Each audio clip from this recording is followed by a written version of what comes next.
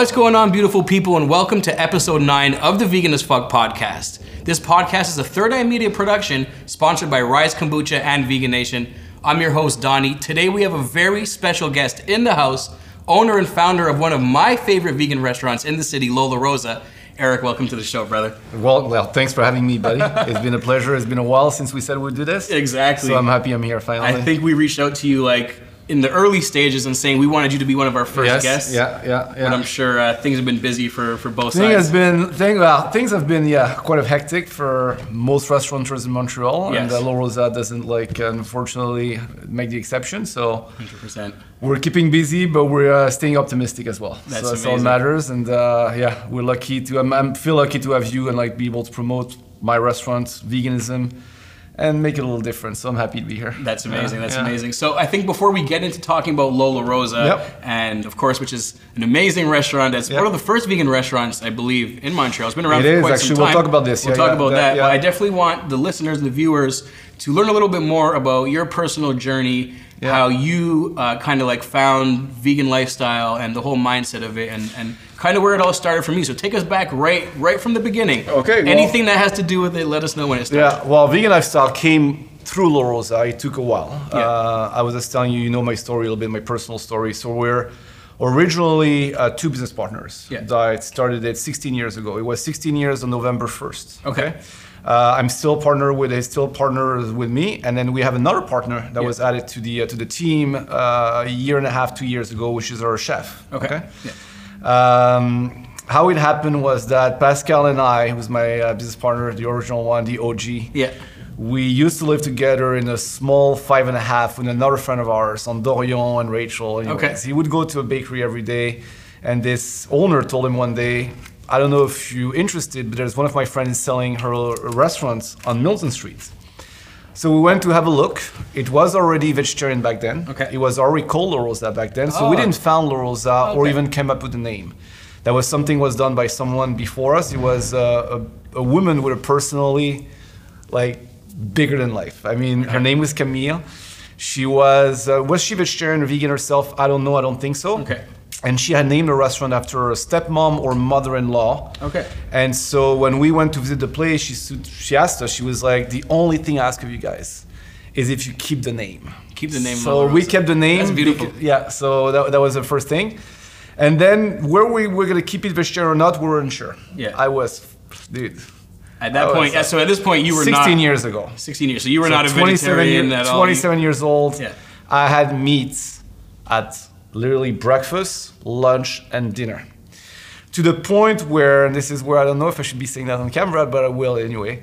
The first 2 years, I would say, I wouldn't even eat the food from the restaurants. Wow. I would go to McDonald's, I would go to Subway, I would go to the Greek, I would go to the Lebanese place, and I would bring in some shawarma, some cheeseburgers, whatever, and I would eat that in my restaurants where customers were having vegetarian food. That's crazy. So that's kind of, I guess at that point you didn't view vegetarian food as something that was appetizing to you. Dude. You kind of totally looked down upon it. But this was but you did have an interest in having a vegetarian restaurant. Because you were just buying over an existing business. Exactly. So at this point, it was just a transition of ownership, and that's kind of what where you were at. And then you realize that after 2 years of working hard, I was 27 years old back then, so I was still student age. So I was still McGill, ghetto, 27-year-old running a restaurant. I was still living a student life and everything. So long story made short, after 2 years of not making any money, working 78 hours a week, and not believing in what we're serving, my business partner and I had a very serious talk going, what are we doing? Do we keep going?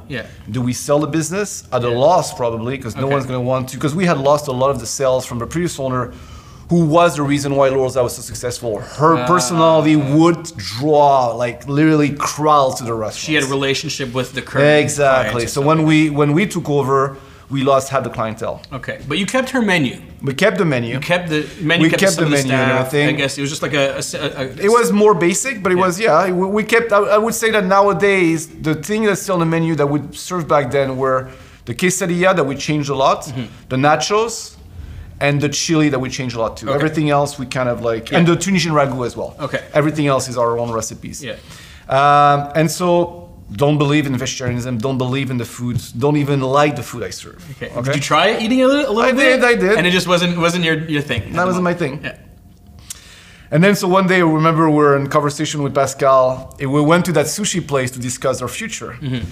And we go, what the fuck are we doing? You know, like, and we said to ourselves, we need to find something that really motivates us to go to work besides making money or besides just like, you know? Yeah. And we realized back then that the meat that we were eating was not ethical. Mm-hmm. And was not good quality. So said, you know what, we have to reduce our consumption of meat. Mm-hmm. And the only way we can do it is by appreciating the food that we serve in our restaurants. Yes. And that was our first mission, was to really like reduce our consumption of meat. Okay.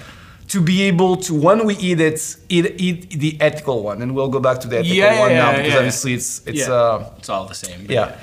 Exactly, but I didn't know at that time. Then, no, a lot 16 of people, years ago. Yeah, you know, and that's what actually just to touch upon that. That's what a lot of the people who are kind of still brainwashed to this day. They still think, like when they talk to vegans, they're like, well, what about the ethical meats on the small? That's the first thing they say. Like people still think that the ethical, quote unquote ethical, which there isn't one. People still believe there is some version of animal agriculture that's humane and ethical, and they think that's the one that's okay to eat. But obviously we'll get back to that. Get back we know to that's that later. Complete. So we reworked the menu. We hired a new chef, and we made sure that everything we serve, I would love to eat it myself. That Pascal would love to eat it himself, and this is how it started. Okay. Fast forward,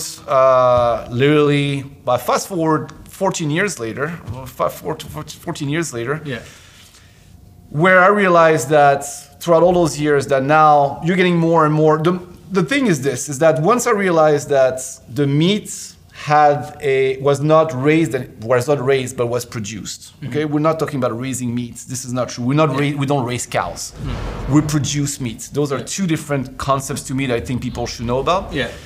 And the impact on the environment, that was our number one fight. Was like, we can literally contribute to like climate change, to fighting climate change, by something as simple as what we put on our plates every single fucking day. 100%. You know? 100%. So this is still to this day our fight, is to make people understand that whatever they put in our plates will have an impact on the environment. Yes.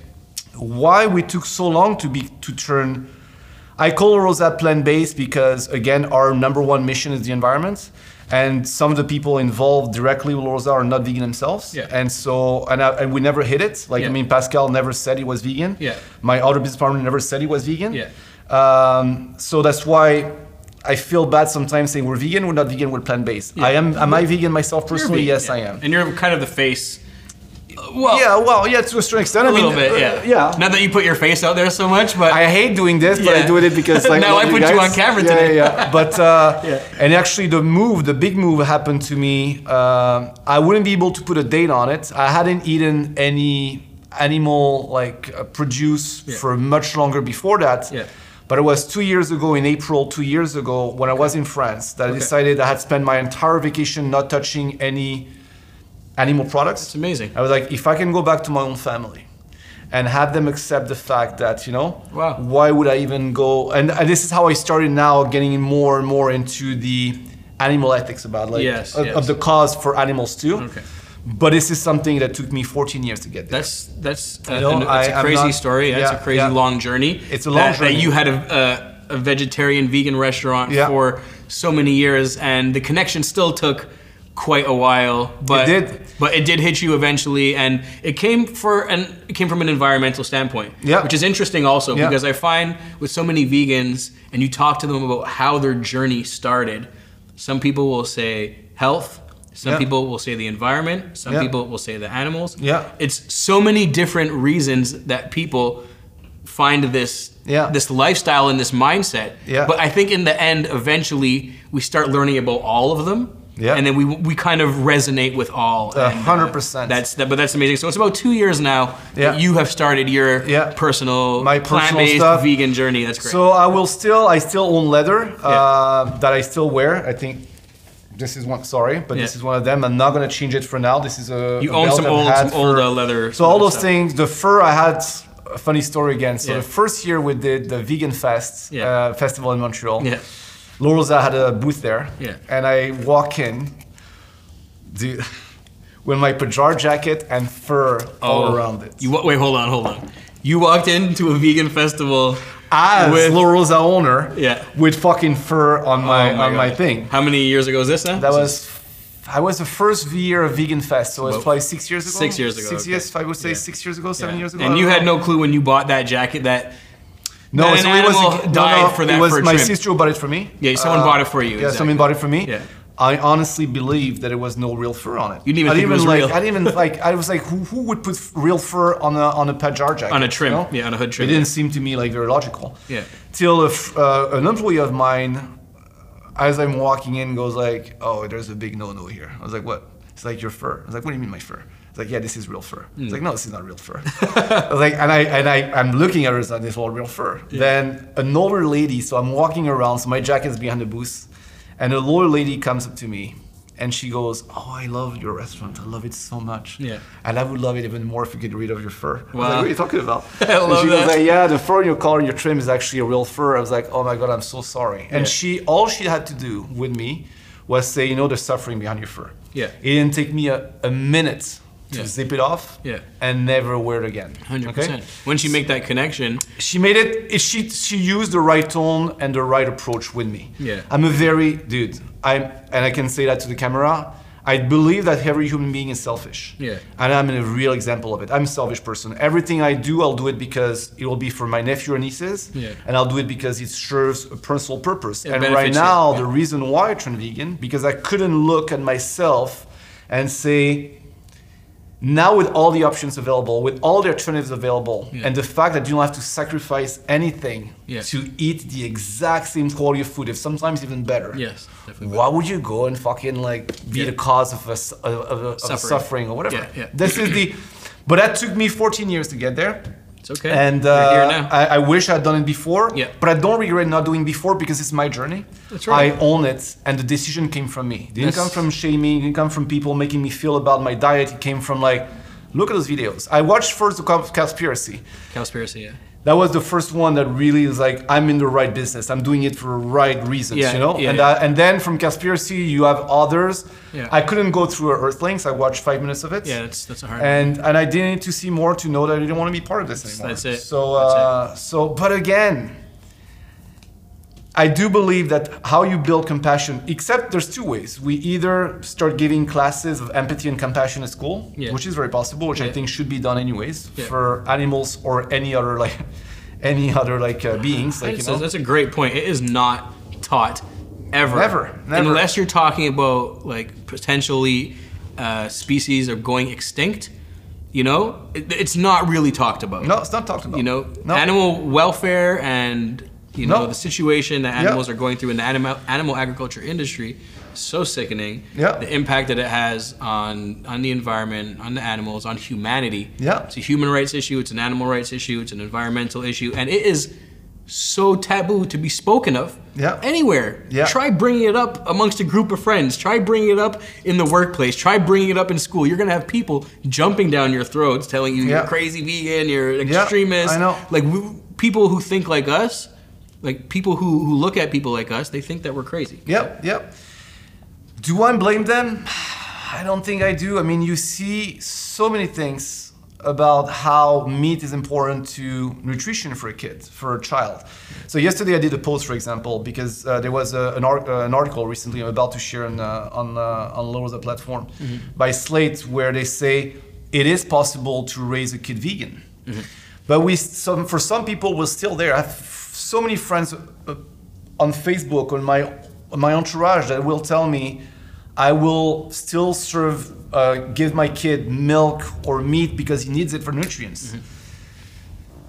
And you send them the sources, look at this. The information's out there. How many studies out there to prove to you that this is not true? You don't need this. You don't need it, yeah. But it takes, again, the other thing that really people have problems with is the fact that eating is a social activity. There's, when you have a Maslow pyramid where you have these physical needs, how do you say that? Physiological needs, which is food and shelter. Yeah. And you've been taught from your very early age that eating meat, drinking milk will make you strong. Yeah. It's brainwashing. It's brainwashing, and it takes some time to deconstruct all those things. 100%. I do believe this. I do believe it's an ongoing fight, you know. And the thing that Obama said recently, he was invited by LeBron James to this thing, you know, where they all sit down in a hairdresser's chairs. I don't know if you've ever seen that show. I haven't seen that show. No. And he said something the best. He said, "You secure a win, you consolidate it, and then you go back at it." And I do believe that right now, this is the philosophy we have at La Rosa, is that perfection is the enemy of progress. Yeah. If someone tells me tomorrow, I took red meat off my plate, I see it as a win. Is it enough? Yeah. 100% no. Yeah.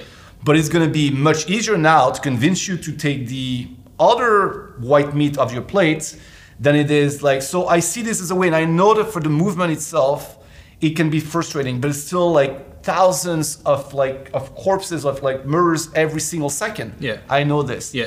But if we can actually already like start to decrease. Exactly. Yeah. I do believe that tomorrow 1,000 people that will eat one less meal a day with meat is as good or better than 10 going vegan, you know? Mm-hmm. So I'm for this because I know what it took me. I do believe that once you take away this sacrifice feeling they could have by not eating meat, you'll develop your compassion. It'll be easier for you to really put their attention on the victim. Yeah, you know? I think if you are reducing consumption because you're becoming more conscious about it and you're becoming more aware of what's happening in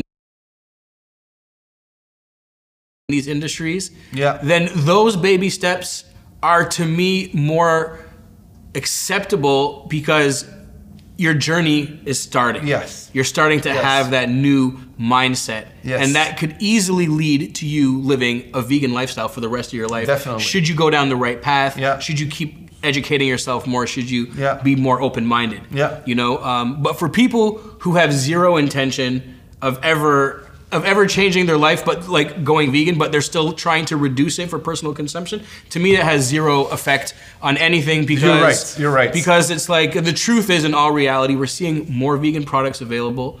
We're seeing so many alternatives. We're seeing so many new people joining the movement and who are becoming vegan. However, the numbers when it comes to animal products that are being produced and consumed are still rising. 100%, okay, 100%. So it's not, at the end of the day, it's not about people's consumption. It is about a total change of how society views the food system, how society views animal agriculture, and how we start conforming to a more ethical, sustainable way of lifestyle, you know? And the day that people realize that whatever you do for the animals will come back to you positively for the human race, that when it's make that connection that is not your humans and the animals, it is first of all we're animals ourselves. We're all animals. And the fact that we have to share this because Earth doesn't need us. Like when I hear people saying, "Oh, let's take care of Earth, let's protect Earth, Earth will be there in a million years. Earth will take care of itself. I don't think so. You know. Yeah. So I mean, at the end of the day, it's really trying to make a connection that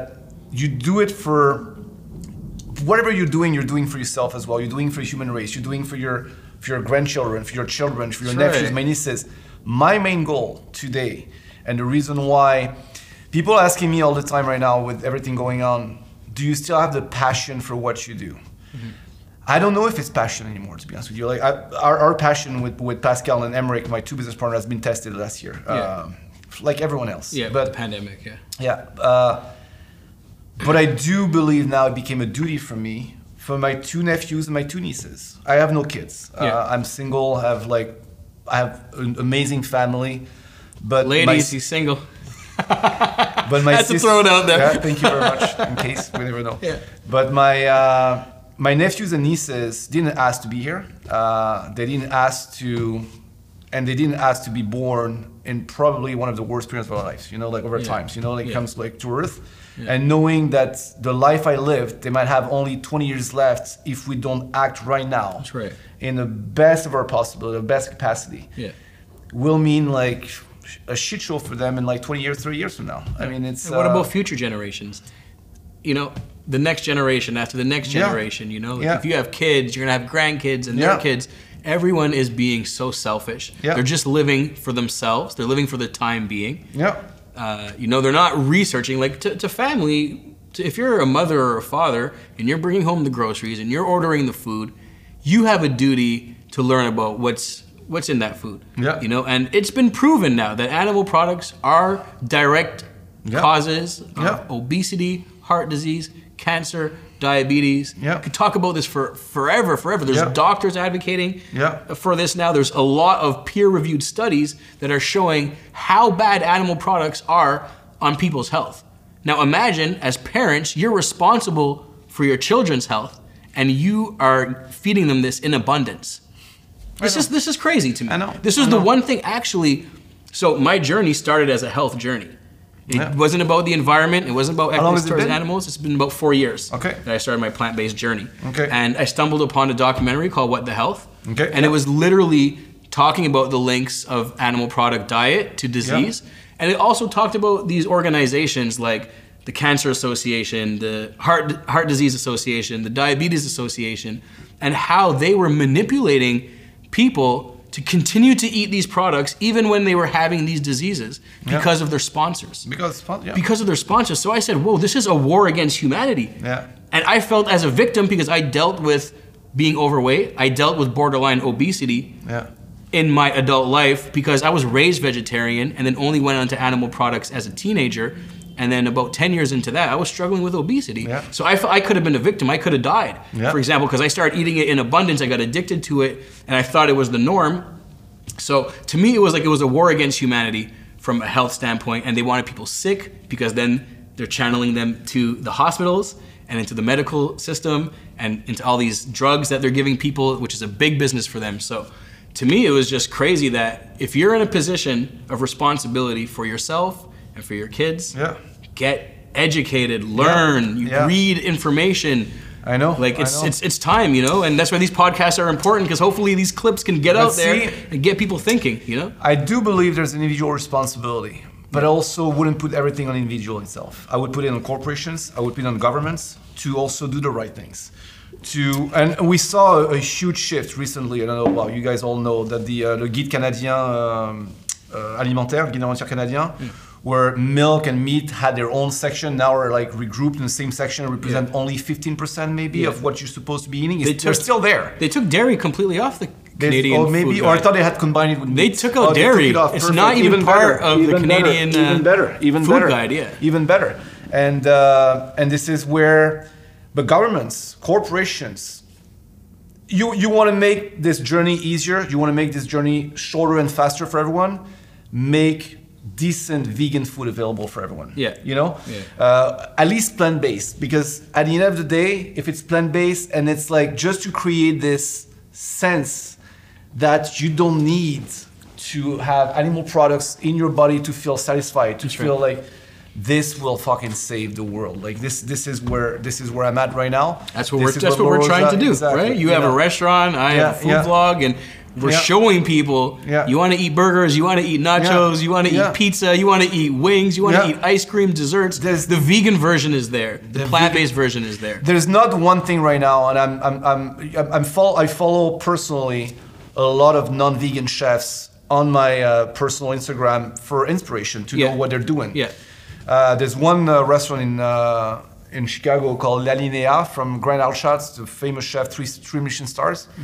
And more now, I see those vegan things on the menu. They're incorporating vegan. Exactly. And they actually learning from vegan chefs that have been working in their own kitchen for the past 10 years that develop such techniques. They're not even known by the most famous chefs, that the vegan revolution just started. That's right. And the way it's going to go exponential in the next 10 years, I would assume that within the next 10 years, 30% of the food shelves in stores will be vegan or plant-based. I like to call it the plant-based food revolution. That's my term on it, because veganism is a concept that's so still hard for so many people to grasp. But when you look at foods, so you look at plant-based foods, that's definitely changing. You look at products, you look at makeup, you look at shampoo, soaps, you're seeing that is starting to change. The average person, even if they're not vegan, they look at zoos now, and they look at like these Sea Worlds and all these places, and they can tell, whoa, those animals look sad, they don't want to be there, that's exploitation. So it's funny enough that there's a lot of people who are seeing why these animal agriculture industries are bad for so many reasons. Animal exploitation is bad. So it is going, but the term vegan is still very taboo. It is very taboo. It's still very like, whoa, vegan's extreme. You know? I have an like, example for you. Yeah. So, we talk about Bumble and all this shit? You can talk about anything you like, brother. So I'm on Bumble, and yesterday I'm talking Bumble's about... a dating app, right? It's a dating app. I'm out of this world, eh? Okay. I'm just on Instagram. Instagram, it's like you have 20,000 followers probably, so you're good. I have 200 followers on Instagram, you know? So I have to get other avenues. Anyways, yesterday I'm exchanging with that person, and we started like saying, oh, you know, I'll cook for you, you know? Yeah. This is my move. Anyways, I'll cook for you. And then she said, oh, by the way, I'm vegan. So I see this, I'm like, fuck yeah, you know? That's crazy. And then right underneath, before I'm about to send my like fucking hard eyes, whatever, she goes, just kidding. Wow. But just to see how even like, and this is why I said to her, oh, you know, I don't like the word vegan anyways. All I said to her was, I eat 100% plant-based diet. Yeah. And I don't buy anything where animals were exploited. So which is vegan, but without saying the word. I know, and she said, oh no, that's fine, you know, I'm interested in that lifestyle and everything. Yeah. I don't know if I had said I'm vegan, whatever it would have cost. So I'm not even using necessarily the word vegan, not because I do believe it should be a shame. It's just that it's such a political, social movement that some people feel threatened by, because it's, again, going against their own habits, they're going their own like comforts. Exactly. I can't understand why, you know, they would be so close to opening themselves up to this. And I'm trying to be as not judgmental as possible. And so I said, yeah, I eat plant-based foods. I don't eat anything from animals. Yeah. I guess it makes me kinder, you know, something like that. But I don't try and when now people know I'm vegan. I mean, like my close entourage, my staff knows.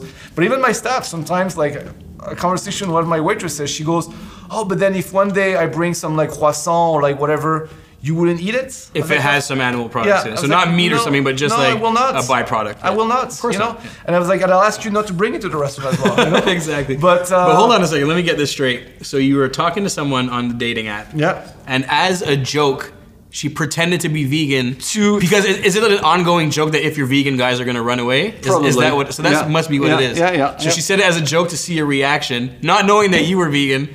But in the end, she's not vegan either. She was just like, trying to scare you off. So I started her sad face like this. Like, what the fuck? He started so well, you know? Yeah. And then, anyways, like, also, we're still talking. We'll see, like, it was our first... Hopefully she'll listen to this podcast. Exactly. And if she's listening, let her know that. And then when she comes over one day after we go for coffee or a second or third date, she will have to eat my food. I don't know if it'll be good food. I will not bring food from a restaurant, so I'll cook myself. You're going to cook? You like cooking? Okay, good. I think I'm a decent cook. Yeah. You know, I'm from France. Like, exactly. But no, I'm kidding. It doesn't make me a good cook. But yes, I love cooking. That's what I can say. Yeah. So you're right. You're originally from France. So have you found a good vegan cheese that kind of, because you know France is so big on their cheese platters. This is my also why it was so easy for me. Yeah. I was never a cheese fan to start with. I was a meat guy. I used to eat my meat like bloody, like you know, this is what I had. It's like crazy when you think about it. Yeah. So the one thing that I haven't found yet is a good vegan cheese. Yeah. Now I heard that Boursin, which is a very typical French cheese, came out recently, and I've seen it all over like the social media. Have their own plant-based. Boursin, which is now 100% plant-based, so I can't wait to try it. They changed their whole business? No. They still have the dairy version, but they have the vegan version. So they made a vegan line. Yeah, exactly. Okay, I got you. I'm noticing a lot of brands are doing that now, right? Like people, companies who have like dairy products, they're now coming out with the plant-based to stay with the times. I like it. To offer an option. It's needed. It's part of the plant-based food revolution. Exactly. If we want to get to a vegan world, and you will not change the devil by. I'm sorry for the word devil, but like you will not change the devil just by telling the devil is bad. You have to kind of like work with the devil at one point, going like let's do this together. You know, you gotta trick give them me a some bit. more options. Give me some more plant-based. When you realize that your economic thing makes more sense to go fully plant-based. Yeah. Or you know, then at the end of the day, this is what we want. You know, so I'm all up for. I find it says so much, honestly. I find the fact that all these companies, fast food restaurants, companies do create dairy products or meat products or whatever it is, they all see the trend. This is a good sign for, I think, for the world and for humanity and for the animals that 3-4 years ago, for sure, when I started this journey, it was nowhere where it is now. Nowhere. You'd maybe find one vegan cheese, one vegan this, one vegan that. Nowhere. Now you're going into the stores, there's 6 companies who are making vegan chicken nuggets, 6 companies who are making plant-based patties. It's insane. It's insane. It's growing. It's growing fast. Now, the thing that is also happening right now is where you oppose vegan companies versus non-vegans. Yeah. And what recently I saw this huge controversy about 2 big brands. Yeah. First one was First Impossible Foods, who was tested on like 188 rats, I think it was. Okay. Yeah. Versus Beyond Meat, which apparently, okay, and it was again social media. I got to see the information passed by. It was a conversation from Beyond Meat that said that they actually buy real meats. They have a taster that tastes the real meat to make sure their products resembles the real meats. You know what I'm saying? That's so weird of them to do that. I know. Because the people who were owning there, working there, they weren't born vegan, so they would have known. Yeah. So that came out recently. Yeah. Yeah. So it didn't make the headline that like the Impossible Foods did. Yeah. Will I go and buy Impossible Food myself? No. Yeah. I will consume it if I'm at a barbecue, someone brought some for me. Sure. Or if I'm on the roads, there's an AW, whatever. Yeah.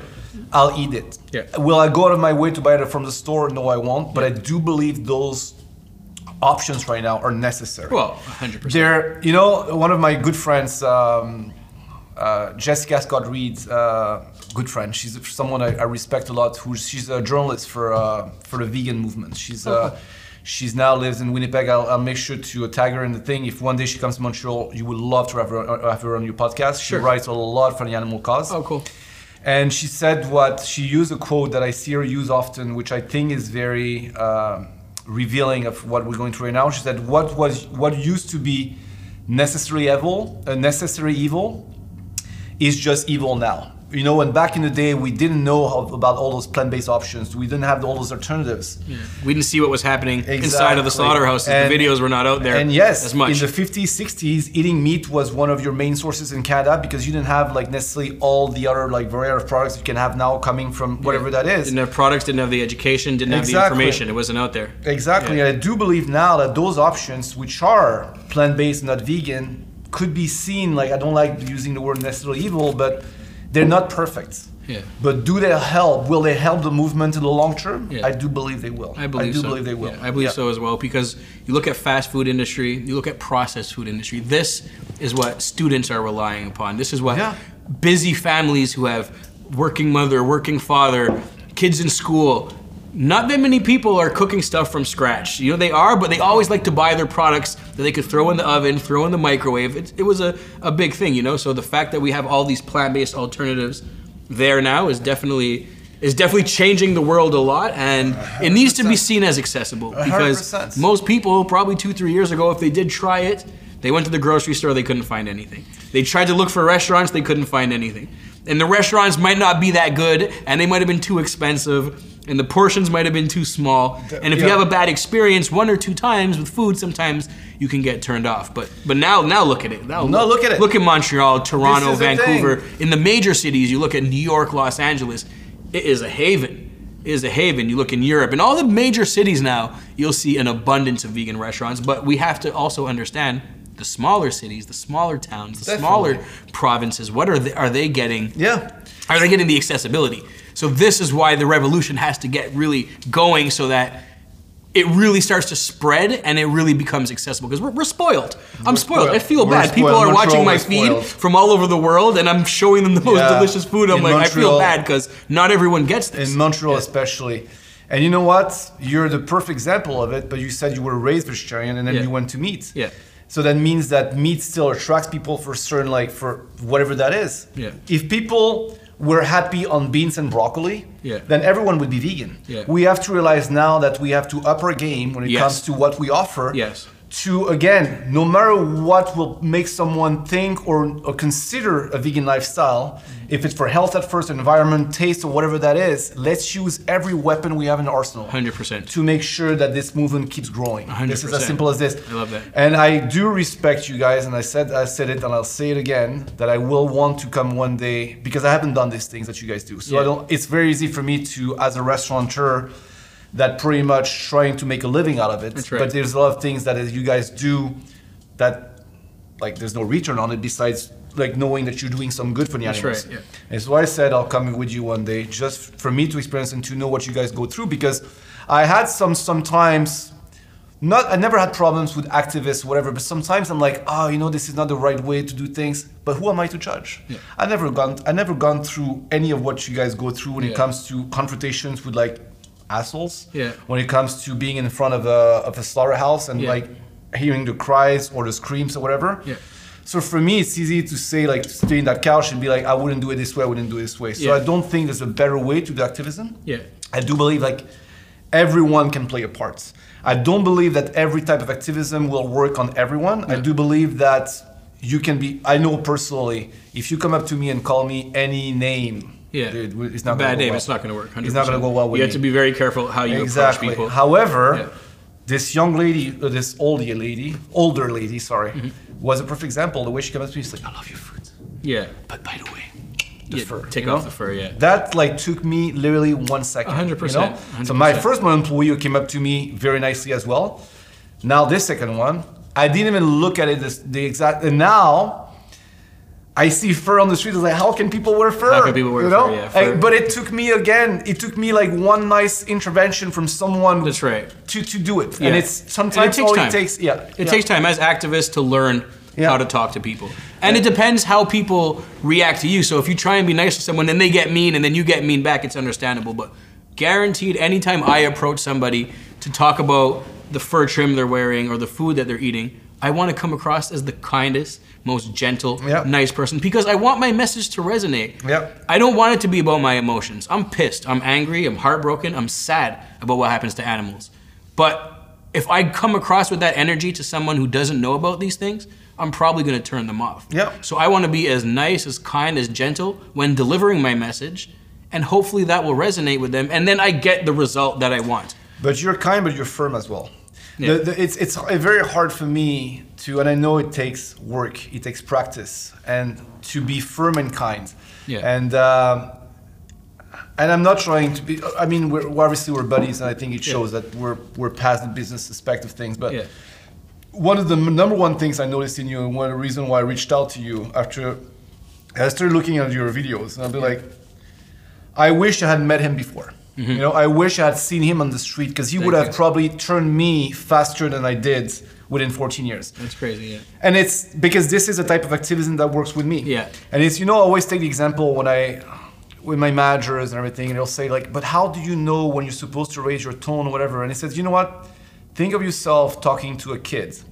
If the kid is right next to you, would you rather whisper to him or would you rather shout at him or scream at him? Now, if your kid is on the football field, 100 yards away from him, are you going to whisper to him, or are you going to like?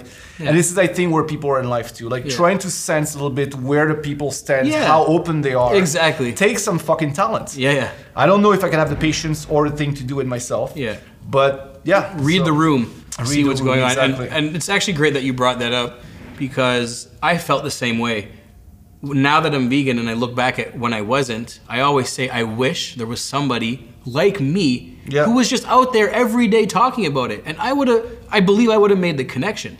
You know, and that's who I strive to be now, the person that I wanted to come across when I wasn't vegan, so that I can help people make that connection faster and realize that when you're paying for animal suffering, when you're paying for animal products, whether you're eating them or wearing them, you are directly supporting these industries. Your dollar is the one that is driving these industries. You have to go to sleep at night knowing that if you spent $20 on a hamburger that had a dead cow in it, or you had some chicken wings, you paid for that animal to die. You paid. You are the reason that animal had their throat slit. Now, yes, of course, this is going to happen for the moment, whether you pay for it or not. Yeah. But when you do pay for it, that's you signing off. You that you're actively okay participate with it. in it. You actively participate, Yeah. and you somewhat benefited off of it. Yeah. You consuming it for your nutrition when you can buy beans and lentils and nuts and seeds and grains that can remake everything, even from scratch, from whole food, plant-based. Yeah. So it's so important that we just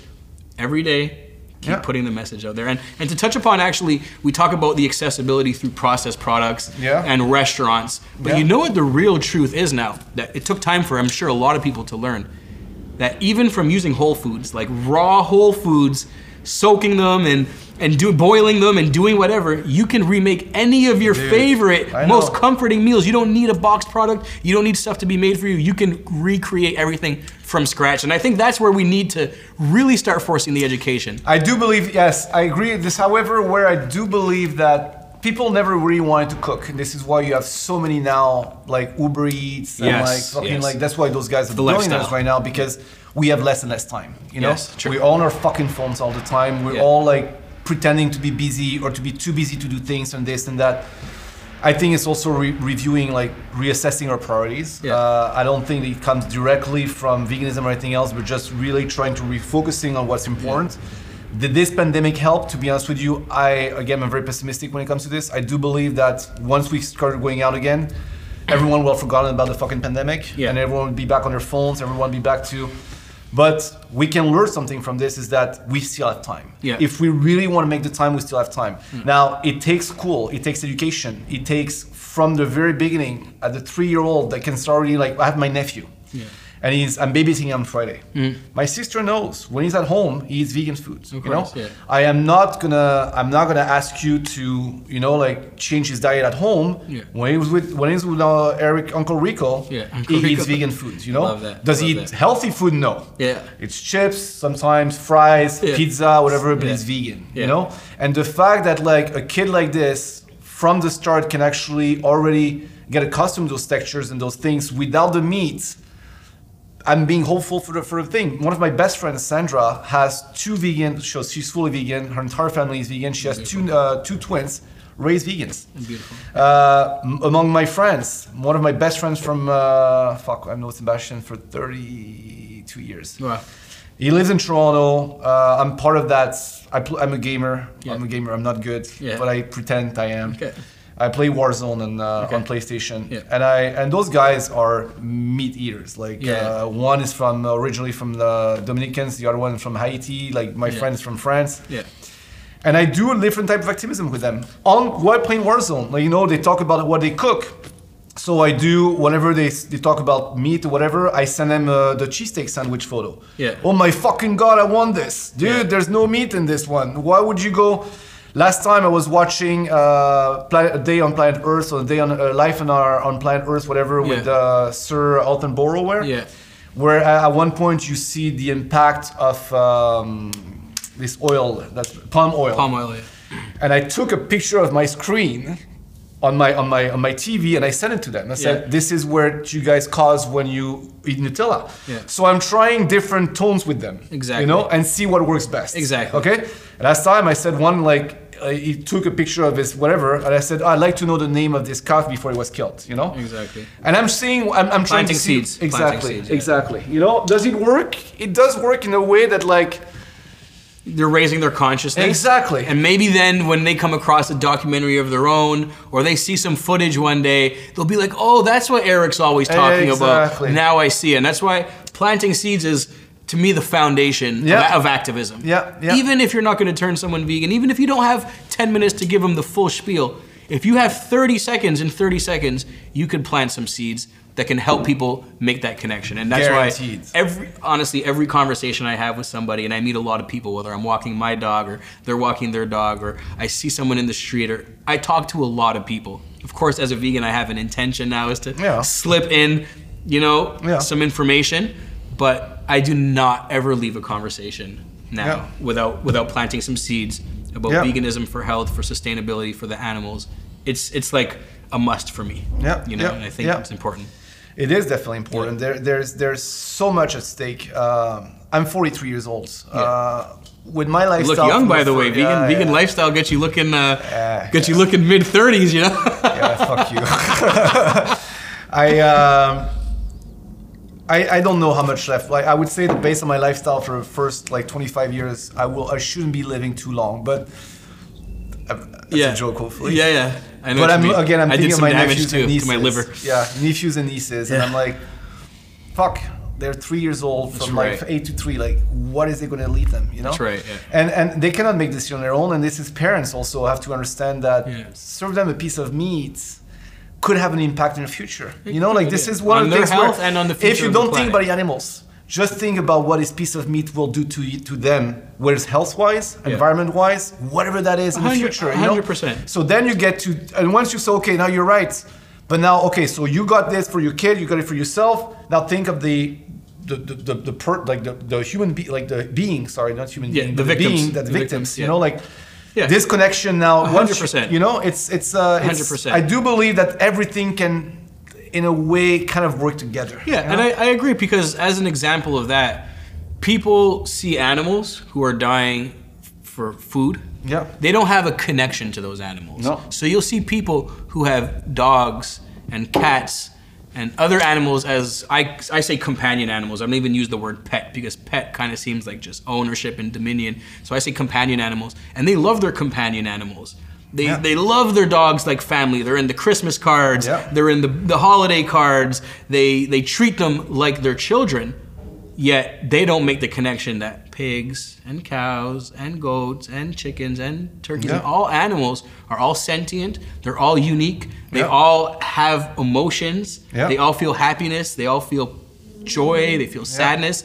They are just like us in so many ways. And I know this for a fact because I've visited so many animal sanctuaries where I spend time with so many types of animals who were rescued from these industries or rescued in general. And every single animal that I've ever met, every pig, every cow, every one has all been unique and different, and they reacted to my energy differently. Some wanted me to pet them, some didn't. Some were full of life, some just wanted to be on their own. Some just wanted to relax and stay in the sun, some wanted to be interacting with me. So every animal is unique, and for anyone listening, I hope that they can understand that not animals are all the same, you know, and they're not meant to be commodified.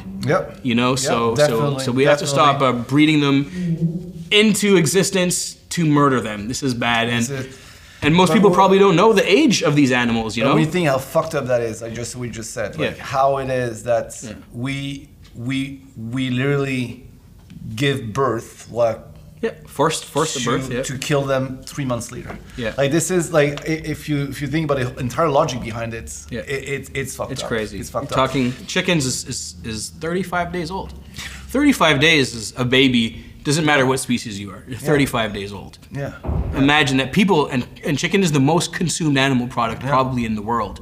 And people, you know, are not realizing that they're paying for babies to die. You know, it's very sad. And you know, one thing I like to do is that, because you talk about sanctuaries, one thing I'll probably do as well is that, because I know I heard a lot, two of them safe and RR, Refugee RR. But I will bring one day my little nephew at 3 years old. You know, because he has already, at this age, he already can process like what is alive, what is, you know, he has a cat at home, you know? And I do also believe that one type of activism that should be done is really show and create a connection right from a very early age with those animals, you know? Because if you do this, and if you tell I can tell you that I'm not proud of it, but the other day I asked him, I was like, what did you eat? You know? And he said, maman m'a fait du poulet, whatever. And there's a show he watches with this like chicken that has a name. I said, oh, she cooked you? And he's like, no, that wasn't him. It wasn't him. But just to show you that even at 3 years old, they can make this connection. Of course. You know? And probably even better and easier than we can do as adults, because we don't have this like years and years of like brainwashing. We've been conditioned to believe that animals don't have feelings and that they're not important. And that's what's crazy also, because as children, you're naturally compassionate towards animals. You see animals, you want to pet them, you want to kill them. They're so interesting to you. And then somewhere along your journey of life, and you grow from a child into a teenager, and you see the conditioning that happens, that you forget about that. But you know what? Even at 35 years old, you can watch Finding Nemo, and you're going to be sad thinking about the fish, thinking that they have characters. That's true. And people will be sad about all these movies and cartoons where it has animals in them and people will cry during them. And then right after, have no idea that they're going home to put an animal on their plate, and that animal had the same emotions, you know. So we have to just keep making that connection for people. No, it's I know it's frustrating. I know it takes time. But as I said, like I do believe it's important that So obviously, I'm a restaurateur. I'm an entrepreneur. It's whenever now a new vegan business opens. I'm super excited. And then I'm like, oh fuck, another competition. It's gonna take away from yourself. That's the natural. But at the same time, selfish I'm happy. thing you were talking about before. No, but I'm sure you're very happy. I'm very happy. Like there's the burger place we're just talking about. I can't wait to go there. The new burger place in Montreal looks really good. There because we'll go together. We'll go together. That's good. And, we all support each other. I think as a community, I want to actually. That's what I try and do is connect more owners and entrepreneurs together. We can all grow together. There's so much power when we all come together. There's nothing needs to be competitive. Because we have so much work to do. I couldn't agree with you more. For every 100 regular restaurants, much room for everyone. Exactly. For every 100 non-vegan restaurants, there's only one vegan restaurant. So we need to keep growing. And through having your restaurant, you're going to create more plant-based people, and then all the restaurants are going to thrive. All the industries are going to thrive. And I go to a competition very often. Like I'm free advertising for you, Green Panther. I love Green Panther. I love that was one of the first vegan restaurants that I was going to. I order from them like less recently because my money situation is not the greatest, but I do spend a lot of money at Green Panther. They make delicious falafels, by the way. Their falafels are impeccable. I think that I don't know the owner, Pascal. My business partner knows him better, Haim, but I know that I think his recipe is secret. I think he keeps it. I think he makes it himself still. You would have to check. Their falafels are green on the inside, which I love the green falafels. Whenever you eat a falafel that's green, and Falafel Yoni has it, and Pantel Welt has it, and you bust open a falafel and you see that green inside, there's something special about them. I don't know. Stop talking about competition. We love it though, we love it. And funny enough, I actually really enjoy this episode a lot with you because we meet a lot and we do business together and we do advertisements for your company and stuff. And this is the first time that we've really had a discussion outside of business. For the most part, a long one, and you really had me fired up today to talk about, because I'm very passionate about animal rights and about human rights and about veganism and everything, you know, so I really, really enjoyed this episode. But unfortunately, we didn't get a chance to get into Lola Rosa, your restaurant, that much, and I wanted to take this time to give you this platform as well. You guys do stuff a little bit different than the average vegan restaurant, I've noticed. I'll give my take on it. So the average vegan restaurant, they're gonna have their niche. They're gonna have their burgers, they're gonna have their sandwiches, they're gonna have their pizzas, they're gonna have like the favorites that they offer to people. But Lola Rosa, I've noticed, and you guys do a weekly theme where you showcase food from a different culture every week almost. And even what you're showcasing within that culture is not the normal foods that you normally see. So talk to us a little bit about how you're trying to change the game with that. So when the pandemic hit, obviously, I hate this word, but like everyone uses it, we had to reinvent ourselves. We didn't reinvent shit, we just like adapted. I would prefer this term. And the restaurants were closed. We said we still have to keep serving our food to our customers one way or another. We came up as a team, and this is where I cannot be like happier to have like not only my business partners but the staff that I have. It's gonna sound cheesy, but like without them right now, dude, I would be in a fucking hole. Like a lot of them supported us just by their presence, just by being there. And so Laurel's has always been about showing that you can have a vegan version of any dish around the world. So that's why instead of focusing on French cuisine, which is our roots, because 3 of us are French from France. We try and showcase different cultures. In order to be authentic and to respect the culture, we also try to find someone from that culture that will guide us or give us like at least inspiration or great recipes from their own like background. I love that. So Apple, I broke my balls like a few weeks ago talking to me about Giro. So we have a Greek team box next week that you guys will get. Greek box for our producer. Producer so Third Eye Media. So we have a box. So I actually called my best friend Eddie Paspialaris. think is Greek, a little bit Greek too. And I said, I need you to give me your best, like, the thing that when you go back to Greece that you love eating that could veganize or would be already vegan. Yeah. And so that's what we're trying to do. We're trying to bring a different experience every week through a different box. Yeah. Okay, through our online grocery stores called Lorza Markets. Yeah. And this week was this week is going to be St. Patrick's. Yeah. So we actually have a former dishwasher that's Irish that gave us 2 of her family recipes. Okay. The week before was a Japanese box. I had the Japanese box. Yeah. So Yuji actually, whose mom or dad is Japanese, went up uses his own culture, cooked us the Japanese food. Yeah. So we're trying to really showcase that, to show that vegan food is not only burgers or bowls or whatever. Vegan food is everything, and I hate calling vegan food. What just don't call it? You have to be kind of. It's just food. It's food. Yeah. It's food with no animal products. It's real food from the sun, from the ground, and from the trees. And so this is our take on it right now. The menu also is going to change for Lorza because of the pandemic.